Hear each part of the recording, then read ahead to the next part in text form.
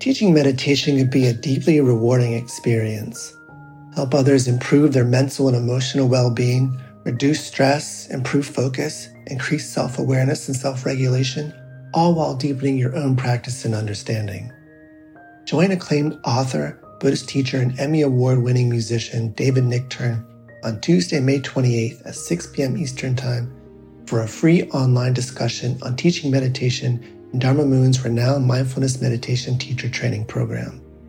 Get certified by Dharma Moon to teach meditation, lead group practice sessions, and work with individual students. Visit dharmamoon.com/BeHereNow for more info and to reserve your spot for the free online event with David Nichtern on May 28th. I'm Rachel, the creative director for Ram Dass's Love Serve Remember Foundation, and I'd like to welcome you to our Inner Academy, a virtual Dharma hall where our family of wisdom teachers will help you navigate your daily life by bringing ancient wisdom into a modern context. With over 200 hours of audio and video teachings, meditations, and practices from teachers like Ram Dass, Krishna Das, Sharon Salzberg, Jack Kornfield, Roshi Joan Halifax, Joseph Goldstein, and many more, the Inner Academy is your core resource for finding balance, presence, and navigating the ups and downs of your daily life. The Inner Academy has guidance for every step of your journey. Choose from an annual or monthly membership and gain access to past and future courses, retreat replays, virtual community, and much more. If you've been familiar with Love Serve Remember Foundation for a while, you'll know that most of our offerings are given freely or on a sliding scale basis. So when you subscribe to the Inner Academy, you're paying it forward and bolstering our ability to continue creating accessible offerings for all in the future, as Ram Dass wished for us to do. Be here now and start your journey with Ram Dass's Inner Academy today. For more, visit ramdass.org/Inner Academy.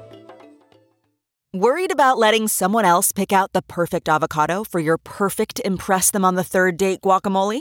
Well, good thing Instacart shoppers are as picky as you are. They find ripe avocados like it's their guac on the line. They are milk expiration date detectives. They bag eggs like the 12 precious pieces of cargo they are. So let Instacart shoppers overthink your groceries so that you can overthink what you'll wear on that third date. Download the Instacart app today to get free delivery on your first 3 orders, while supplies last. Minimum $10 per order. Additional terms apply.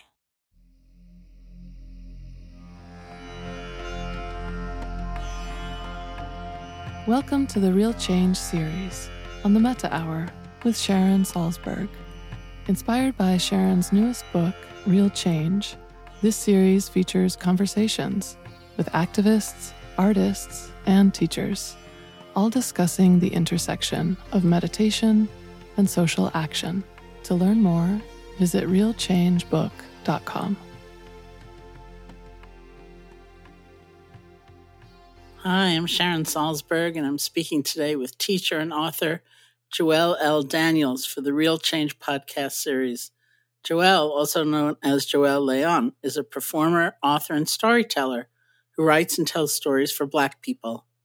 Born and raised in the Bronx, Joelle specializes in moderating and leading conversations surrounding race, masculinity, mental health, creativity, and the performing arts, with love as the center of his work and purpose. He is the author of Book About Things I Will Tell My Daughter and God Wears Do-Rags Too. His recent TED Talk on healthy co-parenting has been viewed over 1.2 million times globally. He's worked with the Gates Foundation, HBO, The Today Show, BBC News, SiriusXM, Forbes, The Huffington Post, and others. And the one and only Lin-Manuel Miranda says, Joelle's words are where I go when I need some inspiration, and he never lets me down. I'm so delighted to welcome you to the Metta Hour, Joelle. I'm so glad to be here for the Metta Hour. Sharon, I also paid Lin-Manuel to say that for me. So, shout out to Lin. Well, I spend a lot of time on Twitter, and that's where I found you.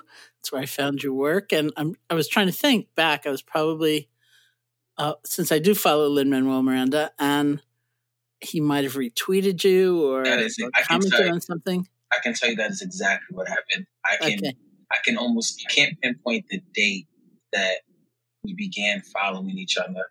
But I definitely remember, like, it was one of the first times Lynn had started retweeting me. Because I've known Lynn for a little bit, and we had just started following each other on Twitter. And I remember being like, "Oh, who's this?" Like looking at some of the cool people who were following me back, and then like you popped up, and I was like, "Oh wow, this is super awesome." That's fantastic. Well, recently, because I retweet you a lot, somebody had written, I can't remember who this was, said, "I feel like some kind of weird stalker. Can I possibly retweet every single thing he posts?" And I thought, oh my God, I do too. Like, first of all, you say it faster than I can. Like sometimes I'm struggling, like, how do I say this? What do I want to impart? And it's so beautiful, truly, everything you put out there. And I think I'm just going to retweet him. I don't have to bother writing anything. First of all, that is, I'm glad we're recording this so I can save it and play it for my children when they become adults so that I can tell them that Sharon said, and because that is the most humbling thing I think I've heard, because I think you are such a wellspring of knowledge and spirit energy. So to hear that from you is wonderful.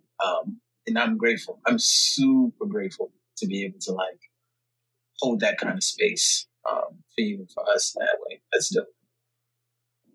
Well, you really do. I mean, of course I connected so strongly with the things you were writing because of love and how hard it is sometimes to talk about love, or how essential. And, the last book I wrote, not the one that's just out, but was called Real Love. And in it, I was talking about this quote from a movie, Dan in Real Life, which I had seen a lot of times. Oh my God. Because my goddaughter had like a tiny little part in it. And so I saw it a lot of times. And there's this quote in it, which is one of the characters says, love is not a feeling, it's an ability.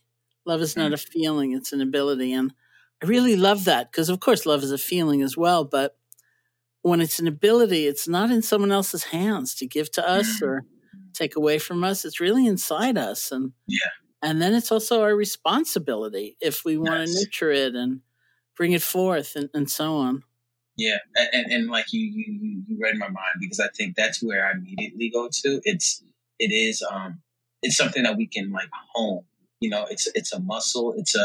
But really it's a skill set. And I think the more we can kind of view love through that lens, and also, like a lot of the work I've been trying to do as far as my creative practice has been not removing, but in addition to love being viewed from like the romantic lens that I think especially Hollywood tends to portray love as, it's really about the ability to love in various scenarios and situations, like whether it be platonic, familial, love of work, like love in the pursuit, or this love of the process of whatever your work is, whether it be the meditative practice or your 9-to-5 work or the work of parenting, right? Because that in and of itself is a job, but being able to view it as an ability allows us to stretch too, right? Like you can maximize the opportunities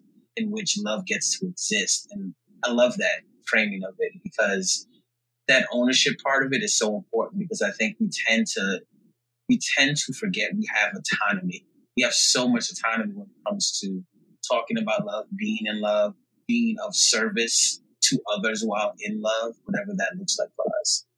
Yeah, that's great. I'll tell you a secret. I'll tell the world a secret as I tell you a secret. I guess this is not a private conversation. Or is it, Sharon? Or is it? Good point. So I wrote this book, Real Love, and it's all, in a way, based around that one sentence: love is not a feeling, it's an ability, and the empowerment of that and everything. And then I turned it in, and the editor said to me, "You didn't finish the book." And I said, "Of course I finished the book. That's why I turned it in." And she said, No, you just like told a story and then you drifted off somewhere. You have to finish the book. And I could not finish that book. I kept staring at the screen and staring at the screen. I couldn't finish the book. And then the presidential election of 2016 happened, and I finished the book in 15 minutes. Really, I finished the book in 15 minutes. I just thought, if love is an ability, it's also a responsibility. So what's my responsibility now?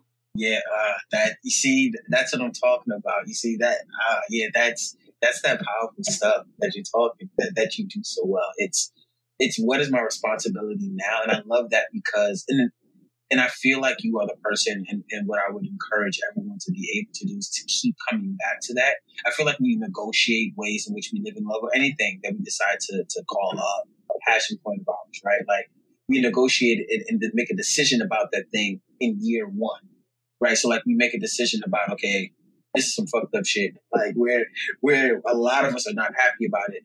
How do I show up now, right? Like, where's the opportunity for me to show up in love, and not love in the love that you're talking about is not passive, and again, I think it goes back to this the romanticized ways in which we view love.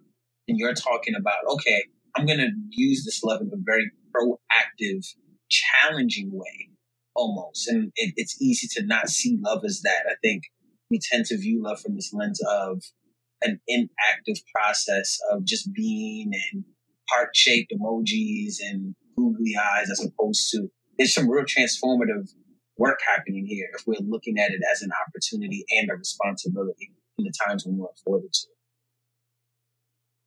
That's really beautiful. You're in New York City right now? Yes, ma'am. All right. How is it there? Hot. It is hot. I mean, granted, the AC is on blast. I don't know how our electricity bills are so low. They've been relatively low these past few months, but it is hot, and I'm self-quarantining now. I went to visit my eldest daughter, Lila, in Houston, and Houston is out of control. So you sign a form when you're on the plane on the flight back to New York. The CDC is literally waiting for you like their concierge. You get off the plane, oh, wow. Yeah, like to get the forms from you to make sure you filled it out, and then I have to self-quarantine for 14 days until I can be out. And what day are you up to right now? I do not know. Jerry, that is a very good question. You're not counting. You're so good. No, I'm just winging it. Just in the moment? Yeah, I'm just winging it. I'm like, I think it's day 10, maybe. Yeah, you're close. But it's, I'm a born and raised New Yorker too. So like the situation we're in now, even outside of just the self-quarantine, just businesses being closed and some people not really following appropriate guidelines, and for whatever reasons that they might have. Some of that's been a little troubling, but it's also been encouraging, I think, to see people come together in spite of circumstances, in that way. Well, I'm in Barre, Massachusetts, where the retreat center I co-founded is next door through the forest, and it's closed, of course. And I have an apartment in New York that I rent, and I spent the month of February in California, and then I came back to New York, and I just, in early March, and I was just like, this doesn't feel good, It feels so tense, and I'm getting anxious, and I have a house up here. And I thought, I'll go up to Barre for a couple of weeks, So I came up with my snow boots, and and I've been here ever since. And I've only left this property. I have a house, and there's some woods, and next door to the center. And I've only left the property once because I had to go to a local clinic for some routine blood tests. And there was a couple outside the clinic not wearing masks. So I even got to be annoyed at that, wait a minute, this is like a tiny little world I have now. People are behaving differently. Yeah. And it's when I left, so like similar, I mean, granted, not similar like that. I'm not in Massachusetts, but when, I have a 9-to-5 job. And so when, I have 2 children, right? So like my daughter West was born January 25th. And COVID hadn't really hit New York, right? And so, but in the ways that at least we knew of. And so, I had some paternity leave. I come back to the office, and right around the time I come back is when our agency was kind of ahead of the curve and issued the mandate, like, hey, listen, we think it's time for everyone to just work from home. And I took a couple of things from the office, right? Because I'm like, gee, the same exact thing, Sharon. It's going to be a couple of weeks, 3 weeks maybe. And then, that turned into July. And, we're still working from home. And I'm glad you said what you said about it didn't feel right, because even in that period of March, I was feeling a lot of discomfort. And I want to, and to be honest and frank, I felt like I'd fallen into a bit of a depression. And really what it felt like was, granted, I'm not going to try to self-diagnose myself, but there was some real pangs and tensions of attention of surrounding me being a father for the second time, and really disconnected from West at that point. And it was easy for me to kind of beat myself up about it, as opposed to recognizing, to your point, like March was just a really heavy month.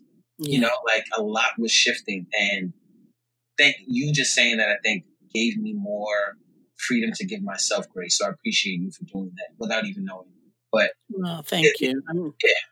That's fine. It was, and I feel like in some ways I was just sensitive to a kind of collective energy. I feel like I was actually ahead of the curve a little bit. Like, for sure. I got really anxious and I left. And then I was being interviewed on this show, and they said to me, "Are you feeling a lot of anxiety?" And I said, "No, I feel so much sadness."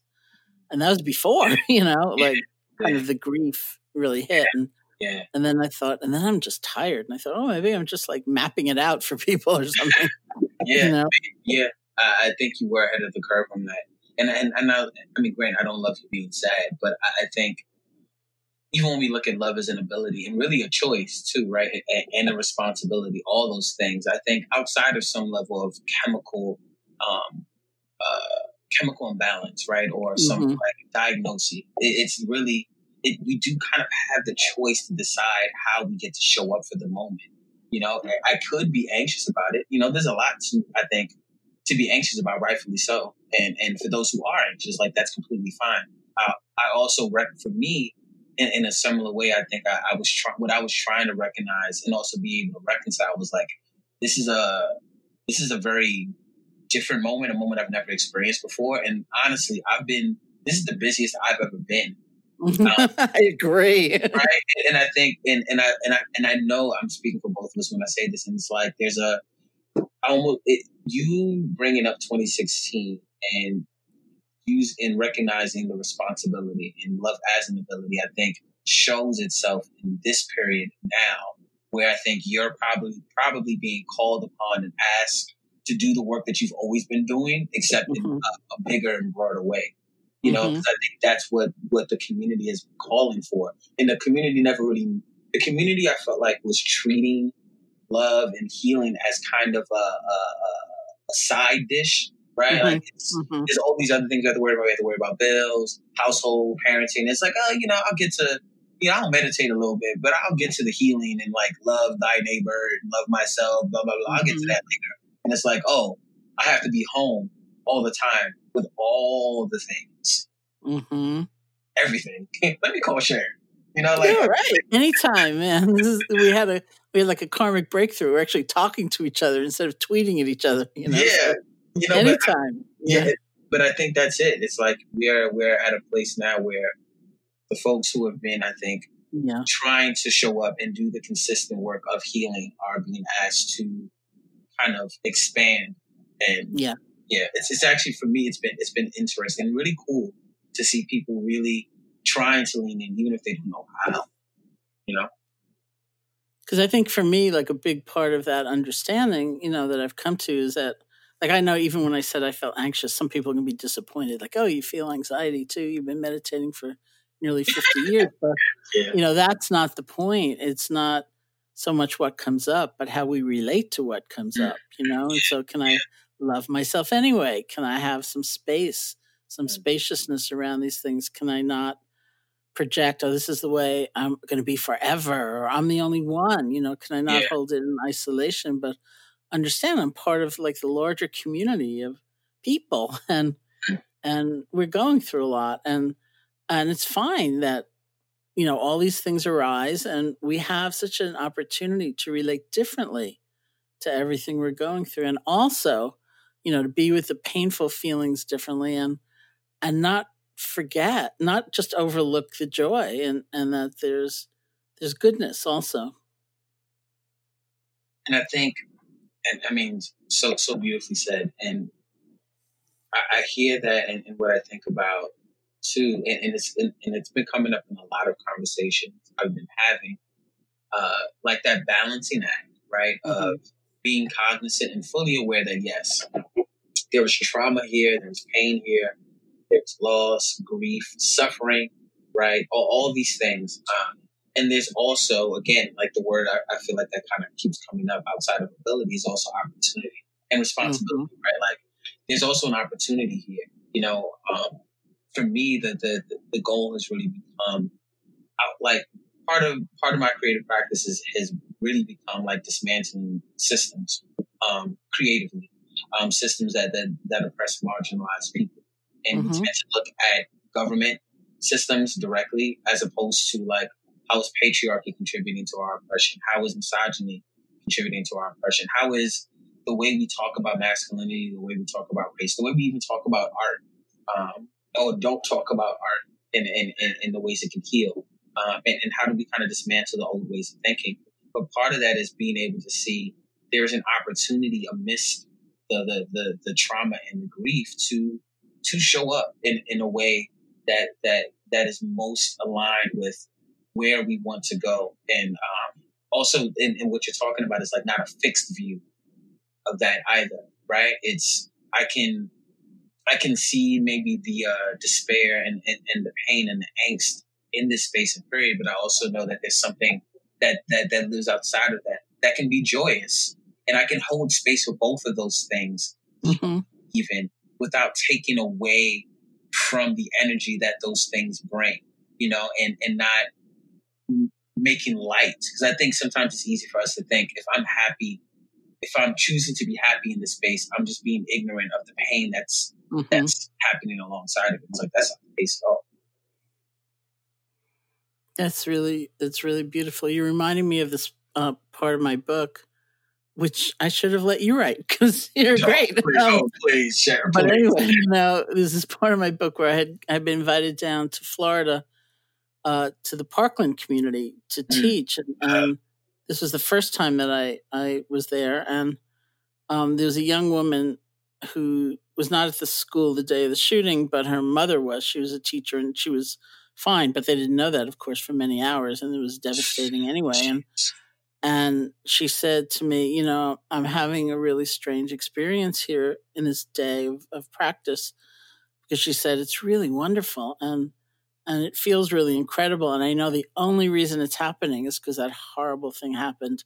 And I don't know how to get over that to really appreciate this. And I said, you know, I don't think you get over it. I think you hold them both. Yeah. You know, that somehow we have to have space for both to be true, because they are both true. Yeah.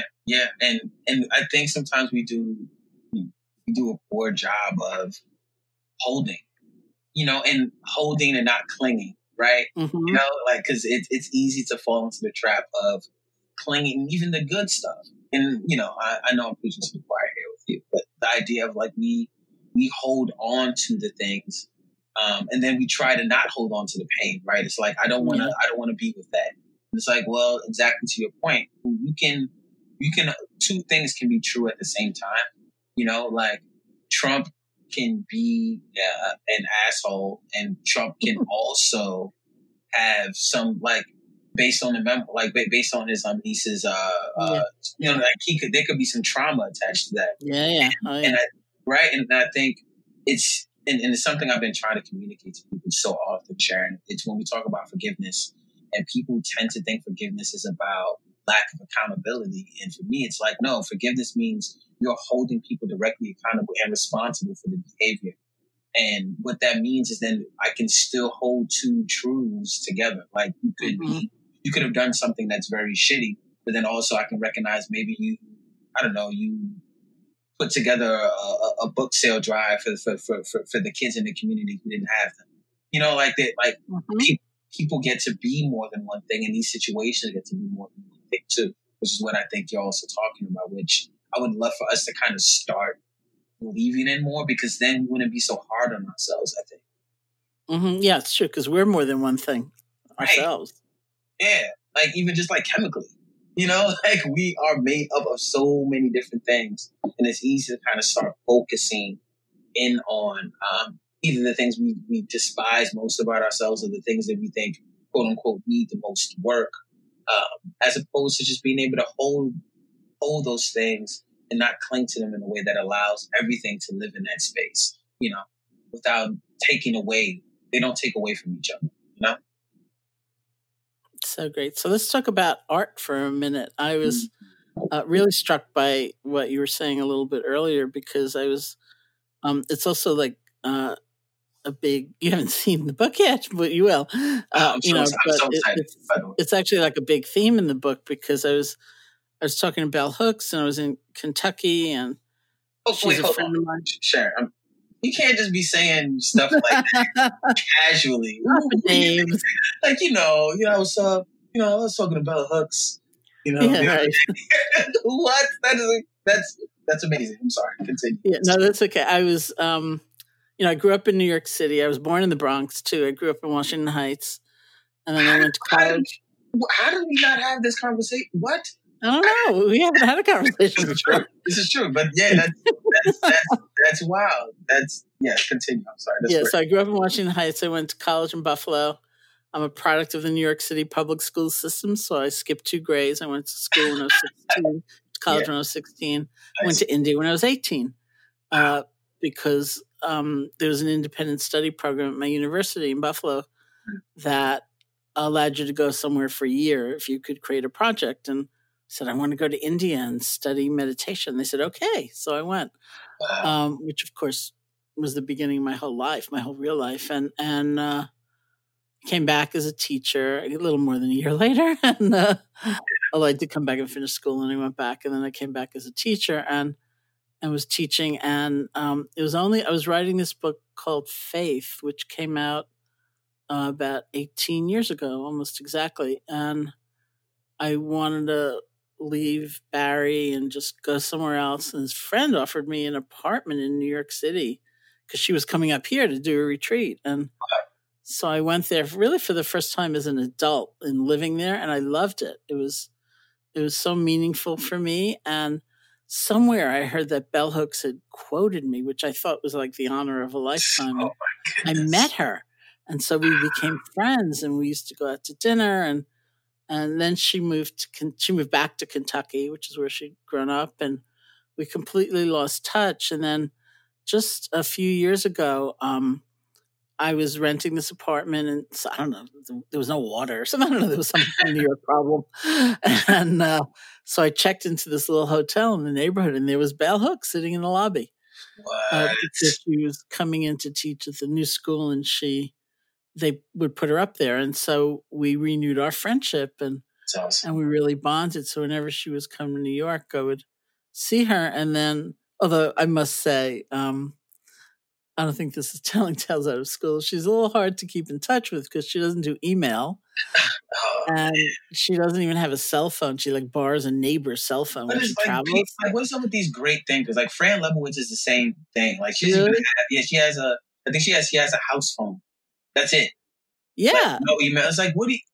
Okay, thanks, I guess. So because she borrows a neighbor's cell phone, it's always like a different number, you know. Like, I don't even know what she's using. But anyway, I have her number in Kentucky, so it worked out. So I went there to teach, and I was working on this book, Real Change, which is about mindfulness, loving kindness, and social change. And I use the term social action, and Bell, who I find of all the people I know, is maybe the most exacting and precise about the use of language. Like, no, don't say that. Say it this way. Or what do you mean by that? That's unclear, or that's misleading, or something. And so she told me she didn't like the term social action. And she said, because for her, it implied a very narrow stream of activity, like protesting. She said, what about art? Yeah. You know, art is one of the greatest means of social change. And isn't that what we mean by social action? So that became a whole theme in the book. I can't, it's hard for me to speak. I got misty eyed a little when you said that, because to hear Bell Hooks say that, for me, just affirms the life's work that I feel like I'm dedicating myself to. You know, I just finished reading Freedom Dreams by Dr. Robin D.G. Kelly, and essentially he's talking about the Black imagination and the ability of the Black imagination to reimagine the future. And he opens the book and talks about poetry as a form of social protest, and really viewing social justice and the work of social justice through the lens of poetry. And that how poetry is so free form and so open, if we can view movements in that way, the amount of work we'd be able to do and accomplish is staggering. And so I spent a lot of time feeling like, before I read the book, and even hearing this quote now that you shared with me from Bell, I spent a lot of time really just not being sure if my art meant something to the revolution and to the work. And even when I think of the Nikki Giovanni's and the Sonia Sanchez's and, you know, the Amiri Barakas, these individuals that I think really own the space for revolutionary art, you know, Audre Lorde, it's hard for, I think, ourselves in the moment, you know, to see if we are doing the work of our ancestors, you know, like Zora Neale Hurston's and the Langston Hughes, right, of the world. And but I think if taking it away from that, and as an aside, it's the things that have been most meaningful to me, that have encouraged me to be more active in the community, to be more active in my process, has come from artists, has come from art, whether it be from spoken word artists, hip hop artists, theater art, you know, in just poetry, you know, like it's consistently inspired me to look and reach for different ways of communicating. You know, Chuck D, he had and him and Tupac said similar things about this, and really it was Chuck D said, like, I'm not Malcolm X, but I hope to inspire the next mind that will be. You know, and Tupac said something similar about, you know, I might not change the world, but I'm going to inspire the next person to do so. And for me, that's something I've always tried to own. Like, I don't know who I am right now in this moment besides, you know, a Black father, Black man, you know, brother, whomever, an artist who's just trying to give everyone the space to feel, to sift, to be with, and to also deconstruct, you know, the ways that we view not just art, but society, and how art can be a catalyst for that. Yeah, I think I wrote a piece recently called "Poetry Will Save the World" because I believe it. And I think the more I can believe in that, I think the more it can potentially become true. And so that's kind of my hope, that, you know, we're all poems. I say that a lot, I think, sometimes on Twitter or just like in verse. You know, I think every single one of us is a poem. I think we all have a poem in us. And the more we can be less judgmental about how that poem manifests itself in the world, I think the better we will be, and the better art we will be able to make. Granted, you know, I think better is subjective, but the idea that the more we're just allowing ourselves to be liberated and detached from the way we're supposed to quote unquote show up in the world, the more the better we will be as a society, I think. And I think art can be the driving force for that. I totally agree. I think art is, and for many of us, it's the greatest driving force of that. And I'll tell you another story that's in the book or image. Yes. I was at Emory University in the audience when the Dalai Lama and Alice Walker and Richard Gere were on this panel about art and creativity. The talk was sponsored by the art department. And the first question was a question I'm asked all the time, actually, about different things. But basically it was, do you think great art has to come from great suffering? Or can it come from another place? And you know, and Alice Walker said some really interesting things about believing that when she was younger, but now felt that the happier she got, the better her poetry was getting. Yeah. And Richard Gere talked about being an angry young man. And then the Dalai Lama was so cute, as he often is. He said, basically, he didn't quite understand the question because it made no sense to him.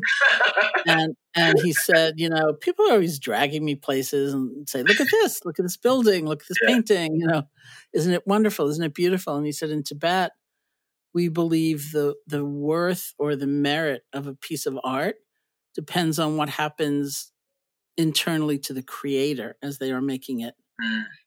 So if the artist becomes kinder, more enlightened, more aware, that's considered great art. And I thought, that's different, Yeah, I like that. Yeah, that's. I'm so glad we're recording, so I can just keep listening to all these things, so I can write them down. Like Sharon, it's there's like a tradition in like the Black community where they tell you to be careful about the kind of art you bring home, right? And maybe this is also similar in other communities, but like like if someone's making a thing, like if someone's painted you a picture or sculpted something, to be aware of the energy of whomever made that thing, like what space they were in when they were creating. Because like you don't want to bring bad spirits into your household, like things of that nature. And so hearing the Dalai Lama say that for me also speaks to, I think, and like just thinking specifically for myself where I am as an artist and knowing that I'm making some of the best art of my life and like I'm in the most secure place I've ever been, financially, spiritually, mentally. And I think part of that is because I'm in I'm in a place where I get to hold space for all the things, like the grief, the trauma, the joy, the loss, the accomplishments. It's all here, and I'm here for it all. And so my art, I think, is reflective of that now, as opposed to maybe, I think when we're younger, we try to hide certain parts and we only put out the shiny things, or my heart is broken. And so like it's writing for me when my heart was broken was cathartic. Performing, like being on stage, whether it be emceeing or doing spoken word, theater, whatever. If I was going through something that was troubling at home or at school or in the workplace or in a relationship, then being on stage definitely was very like therapeutic for me. But I don't necessarily know if I was making the best art at that time, as opposed to now where it is cathartic, but it's coming from a place of joy. Even in the depths of sadness, there's still this piece of joy. Like I'm having opportunity to share my gift, right, and my ability, right, like because it I think it goes hand in hand with the love that you talked about, and Dan in Real Life, again, which is such a phenomenal movie. I'm so glad you brought that movie up because I feel like thank you. But like art has been like I've been able to make art from a happy place, and it feels really good. Well, it makes me think, like where does our greatest courage come from? Because that's I said this in the book too. That's what I count on from artists. It's like not their misery, it's their courage, to step out and, be bold and different, help me see things in a different way. And that's very courageous. And that's what I rely on. And maybe our sense of wholeness can also make us courageous. Yeah, I think absolutely. And I think furthermore, and I love what you just said, and it makes me think about how we define what courageousness is. We like, especially in this period now, it's, shout out to the essential workers, to the frontline workers, whether it be healthcare, retail, grocery, all those spaces, all those people who are being very courageous. And I think, I don't want to say heroic because I also think that almost taints the work, and it also speaks to like capitalism and why they even have to work in the first place, right? But I think when I think about courage, I also think about single mothers, or I think about the person that's deciding to be with whatever is happening in that moment. Like if you're being, because it's hard. I think we tend to downplay how hard it is to show up as you are, because the world may judge you for it, and that could be scary. Being vulnerable is not easy, and it takes a level of courage to be vulnerable on a page, to be vulnerable in a conversation, to be vulnerable in many different ways and dynamics. And so wanting to, what I try to remind people of is to again, give yourself more grace, but then also to recognize I think just breathing, and being with your breath takes an act of courage too, because you're now surrendering to the fact that you, like, breathing happens so automatically. You don't even think about it. And so taking the time to really be with that, I feel like is just as important, and giving ourselves the freedom to feel courageous about these small acts of courage, right? That I think take place on a daily basis. So did you learn like all this, what I find really awesome wisdom about life just from life? Or did you like have teachers or? I mean, I think, spirit, like I wish I would have known to work a lot sooner. It would have saved me a lot of grief. If we're being honest, I think, Buddhism played a really big part in the self-discovery process for me, Sharon. Like, I was baptized in the Catholic Church. My mom isn't a strict Catholic at all. Like, we didn't go to service, none of that stuff. My mom very much prays to saints, and that's a thing for her. But my older sister, who I didn't know I had an older sister until I was about 10 from my father's side. She lives out in Indianapolis with my brother-in-law, and she's a Baptist, grew up in the South, and so I would go to church with her, and so like that kind of started me on this path towards a religious practice. Like, I was reading the Bible faithfully during those summers I spent in Indiana, and I got to a point maybe in high school, and I think some of us get to that point, and part of my work has also been trying to uncover why, and maybe we'll have another conversation about this because I would love to get your insights on like, how do people decide to be aware? Like, what is the catalyst? Like, how do you, because I'm very curious as to, and granted, we can't control this, but I wish we could to a certain extent, if I'm being honest, but like, how do we make unaware, quote unquote, people aware? Like, how do you make a person aware of the things that they don't know, that they're unaware of? But I got to a point where I felt very aware of like the practice and being like, there's more here. It's more than just like Islamic faith or Judaism or Christianity. There's something else. And I can't remember how I stumbled upon dharmaseed.org. But I feel like I was looking for something, and like just kind of talks or like meditations. I was trying to get to a space. There was a lot of friction happening in my life at the time. And I found it, and the Dharma spoke to me, in a way that like kind of said, okay, this feels like something I can implement. And then also too, for me, it's even less sharing about the practice on the mat. I would hear Dharma talks, and a lot of it was, don't forget to take this practice with you off the mat. And for me, it was reverse. I started trying to take the practice off the mat first. And then it's been more about coming to the mat and like giving myself the time to sit and be still.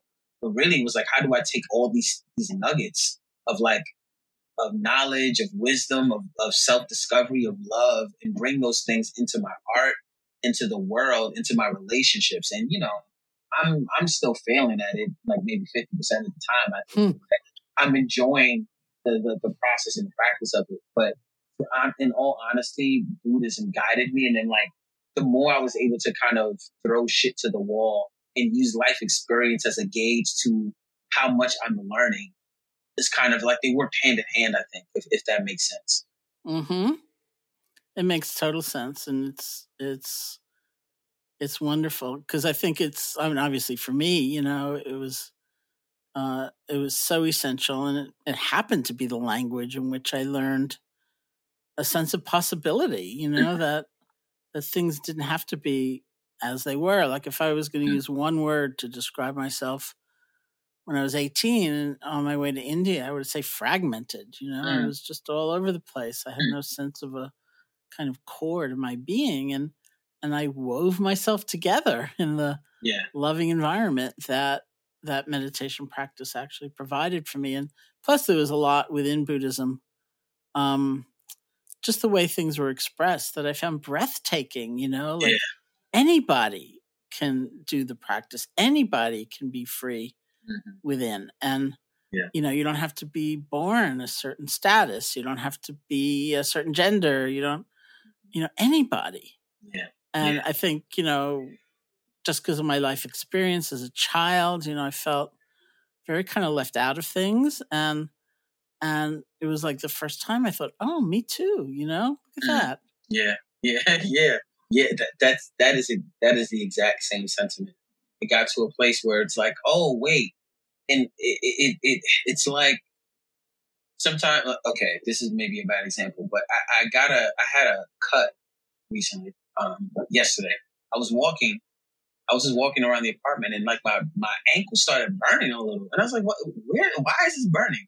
Like, where my ankle, what happened? And then I looked, and I kept walking back and forth, and then it was still tingling a little bit. And I looked down, and I had a cut, like some skin had broke a little. And I was like, when did this happen? How did this happen?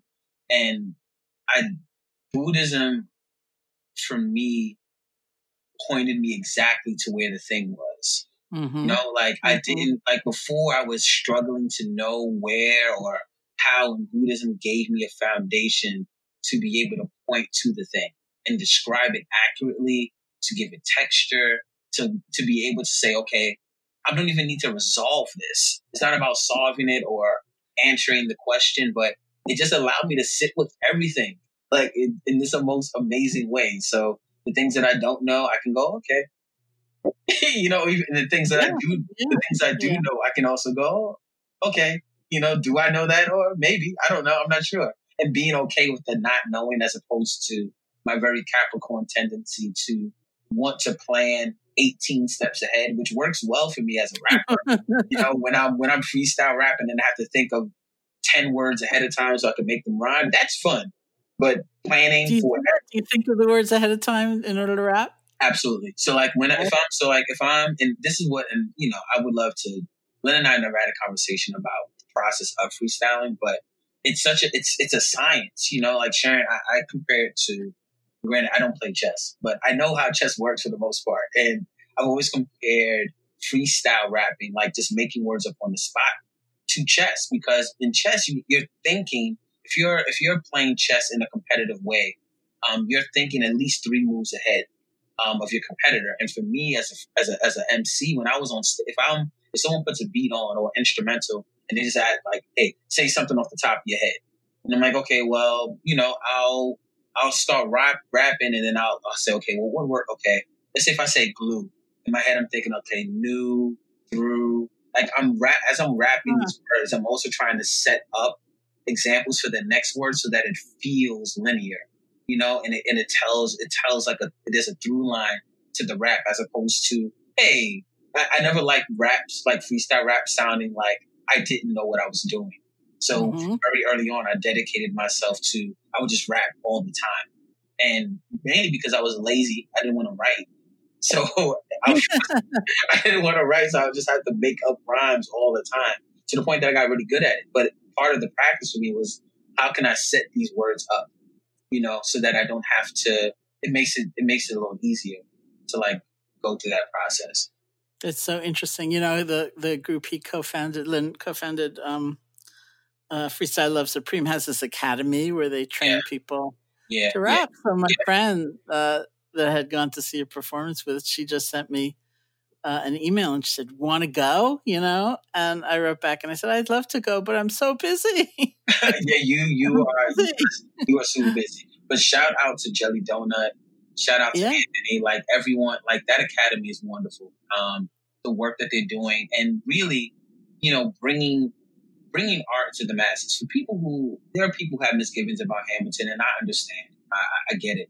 But what Lynn and what Tommy were able to accomplish with that art was whether like put hip hop in a position where people were having a conversation about the art of it, the art. And for me, that's what was most important. People having a conversation about it. And also, I think it opened the door for a broader conversation about what is Broadway, what does it take to be a Broadway musical? And even for me, because I hadn't even been thinking about writing anything that was remotely close to a play or something. In Hamilton, for me, it was like, okay, this is possible. Even if it doesn't have music in it, we can start having conversations about what the culture looks like on stage. Saul Williams, he had done, I think, Holla If You Hear Me. I forget the name of the I think it was a musical that he tried to bring to Broadway, and it failed miserably. And I don't think it was any fault of Saul. I just think Broadway has done a very piss poor job of adjusting to the times, and it wasn't marketed properly. But I think Lynn's opened a floodgate where now, granted, maybe not now because of COVID, but when you look at it, like when you look at Slave Play, and you look at these other things that are coming to Broadway that wouldn't have been Be More Chill. This stuff wouldn't have been coming up on Broadway 4 years ago, 5 years ago. But I think what I love about that is what art can do, and really what freestyle rapping can do, and how it's improv. It's just as important. I think when we talk about theatrical training and ensemble work, it's just as important as STEM training. It's just as important as sports communities. Like it does something that is very impactful to the youth. Like, I don't know where I would have been if I didn't have the opportunity to study theater and to have art acting teachers and to have art cultivated in me, especially from the hood I come from. Bronx too, from Fordham Road, Preston Avenue, 188. Like there's, opportunity is nil to none, especially in the era I grew up in the 80s. Sharon, we're talking Reaganomics, we're talking crack, we're talking a whole lot of things that were hitting the Bronx hard. But art gave me a space to be myself, to be this light skinned, kind of dorky, little husky on the husky side kid with a gap, who was kind of funny, but I didn't really have a place, it felt like, but art gave that to me. It's so amazing. Well, in the grateful acknowledgments I wrote for Real Love, I tell the story about when a friend brought me to see Hamilton. And I was working on Real Love, and I was incredibly discouraged, and I was really late. And I was just in a really bad way about it. And I had the terrible thought, the truly terrible thought, just turn it in. This is your 10th book. Nobody cares what you have to say anymore. I'm really being honest with you. This is very self-disclosing to the world now. And I said, I just said, just turn it in, just phone it in, just turn it in. And this friend, was coming through town, and he worked in the music industry, and he said, I can get tickets to whatever you'd like to see. What would you like to see? So I said, oh, Hamilton. I didn't know, it was so hard to get and so expensive. And so we went to see Hamilton, and I was mesmerized, and I just thought, Lin-Manuel Miranda was still in it. And I kept looking at him thinking, you wrote this, this came out of your head. And I thought, you can never just turn something in. You can never just phone it in. Everything you do, you have to put everything you've got into it. And my friend still teases me. He said, and then I turned to you and I said, do you want to go out to dinner? And you said, I have to go home and write. You were inspired. And I was inspired. That is the beauty of the work, and I think of all the Latinx kids and the other Black and brown kids who got to see, whether or not you agree with, David playing like a slave owner or Lynn playing a slave owner. Yes. And again, it just kind of goes back to what we talked about earlier, right? Two things can be true at the same time. To be able to see David rapping, like even like I say it now and I almost get emotional, like to see him rapping on stage and not like, not like silly rapping, but like rapping, and it's also cool because I think about Lynn often because, my daughter Lila loves Moana. And the thing is, like, if you're an artist and you're paying attention, I can hear Lynn in the songs. Like Lynn writes and it's something that only happens. I mean, it happens in other places too, because you can hear a musical and know like who wrote what. If you're a studier of that, I'm not, but like I know there's a community of people who know. But like in hip hop, if I hear a Pharrell record or if I hear a Timbaland record, I know that they produced it and they wrote it. Because there's a certain way that they write and produce music. There's a certain way Lynn writes songs. Like I can hear like this cadence, is his tone, like in the characters. And if he would have phoned that in, we wouldn't have had a Hamilton or and I think it's what I love about that too is that you being patient with your process. Which I think younger me younger me was such a brat about that. Like needing things to happen right now, and if it doesn't happen this exact way, which again Buddhism helped because Buddhism allowed me to detach from the outcome. And there's a tendency to think detaching from the outcome means a lack of care for the outcome, as opposed to I'm not clinging to this as a way of being or this needing to be a certain way in order for me to be happy with the result. I'm invested in the process. Like if you weren't invested in your process, we wouldn't have had real love, which I think probably would have been would have been a loss for the community that way, Yeah, it's so great to talk to you. I don't want to stop, but I guess we're coming toward the end of the time. Let's do it again, okay? Yeah, please, sure. This was great. Like even just hearing these stories in the book, like I'm so excited to read this. I'm super excited to read this. Well, thank you. I want to close my part with quoting something from your book, and then ask you to lead a meditation. So you've written a few books, and most recently, the 2017 release book about things I will tell my daughter, in which you say, you were born with seeds of prosperity already planted inside of you long before you arrived.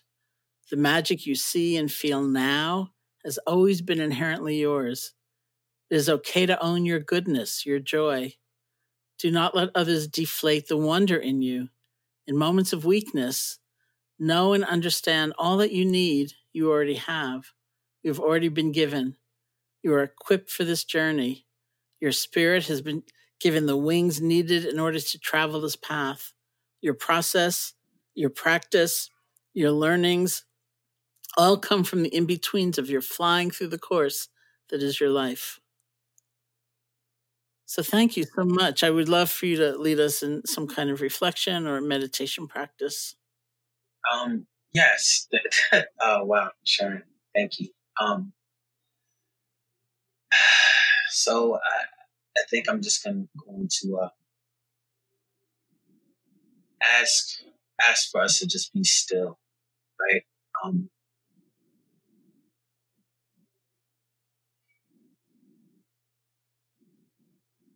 It's really important in this space to feel the breath and start at the bottom. If you can get what it feels like to feel the bottoms of your soles. And then in, breathe out.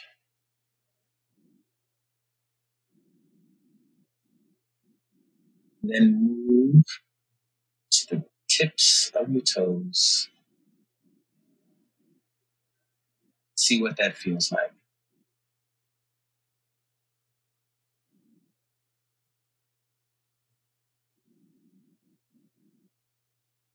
Out. We can slowly start working our way up. No, you don't have to cling to anything, clench anything. Maybe you've had a hard day at work today, at home. Things maybe didn't go your way. You can feel that in your calves, right? Just then, just let all that out.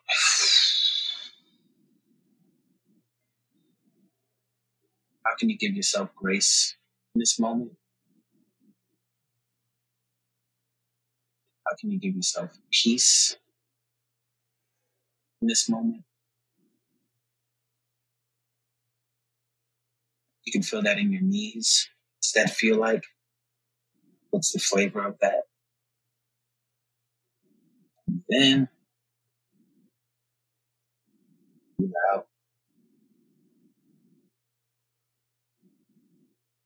There's a lot going on in the world. What is our role? It's our responsibility. Right? Some of us don't know. Some of us want to know. All that is okay. Sometimes just the mere asking is the invitation. So let's look at our thighs. Then and breathe out. When we're breathing in, we're just kind of taking in everything that's here. You can hold 3 seconds or 5 seconds and just breathing it all away. Hips. What are we holding there? What tension is in there? What interaction from last week are we still holding on to? Let's breathe that in. Breathe it out. How can you forgive yourself in this moment? Maybe there was a thing that you wanted to do, that you forgot to do. Maybe there was a thing that you think you were supposed to do, that you didn't do. Maybe there's a thing that you did do, maybe you didn't do to the best of what you define to be your capabilities. Maybe that's sitting in your pelvis. Just breathe it in. Breathe it out. And just try to think about how you can love yourself in this moment. What can you tell yourself? What can you give to yourself? Just breathe all that in. Breathe that out. Just breathe it in. Breathe it out. If you're sitting, standing, whatever, shake it all out. Shake out the remnants of today, of this week, of this month, of this year. It's been a year for a lot of us. Some of us have lost people, we've lost things, we've lost opportunities. Some of us have gained some things. New insight, new friends, new relationships, new job. Whatever those things are, lost or gained, just hold on to those things. This breath. Just let them go. Just let it all go.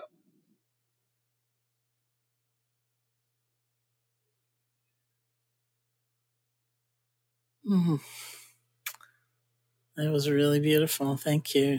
Thank you, Sharon. You are incredible. I'm so glad I get to do life with you. It's awesome. I'm so glad I get to get closer and closer to you. So please, let's do this again. Truly.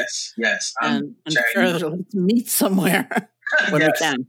Yes, it's not even a question. You give me a time, I will be there. Absolutely. Fantastic. Well, thank you so much for joining me today. And to learn more about Joel's work, you can find him on social media at JoelAkamag. Yeah, I know. Definitely follow him on Twitter. Yes, please. Or you can follow me on Twitter, and it'll lead you right to him, because most of what I do is retweet him. Really, you will see amazing wisdom coming from him if you follow me on Twitter. Yes. Thanks to all of you listeners out there. This has been the Real Change series on the Metta Hour podcast from the Be Here Now Network. May you be safe, be happy, be healthy, and may you live with ease.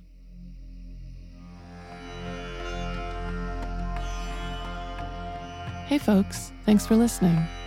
Real Change is available September 1st in hardcover, ebook, and audiobook formats. To receive a free meditation from the book, pre-order your copy today at realchangebook.com.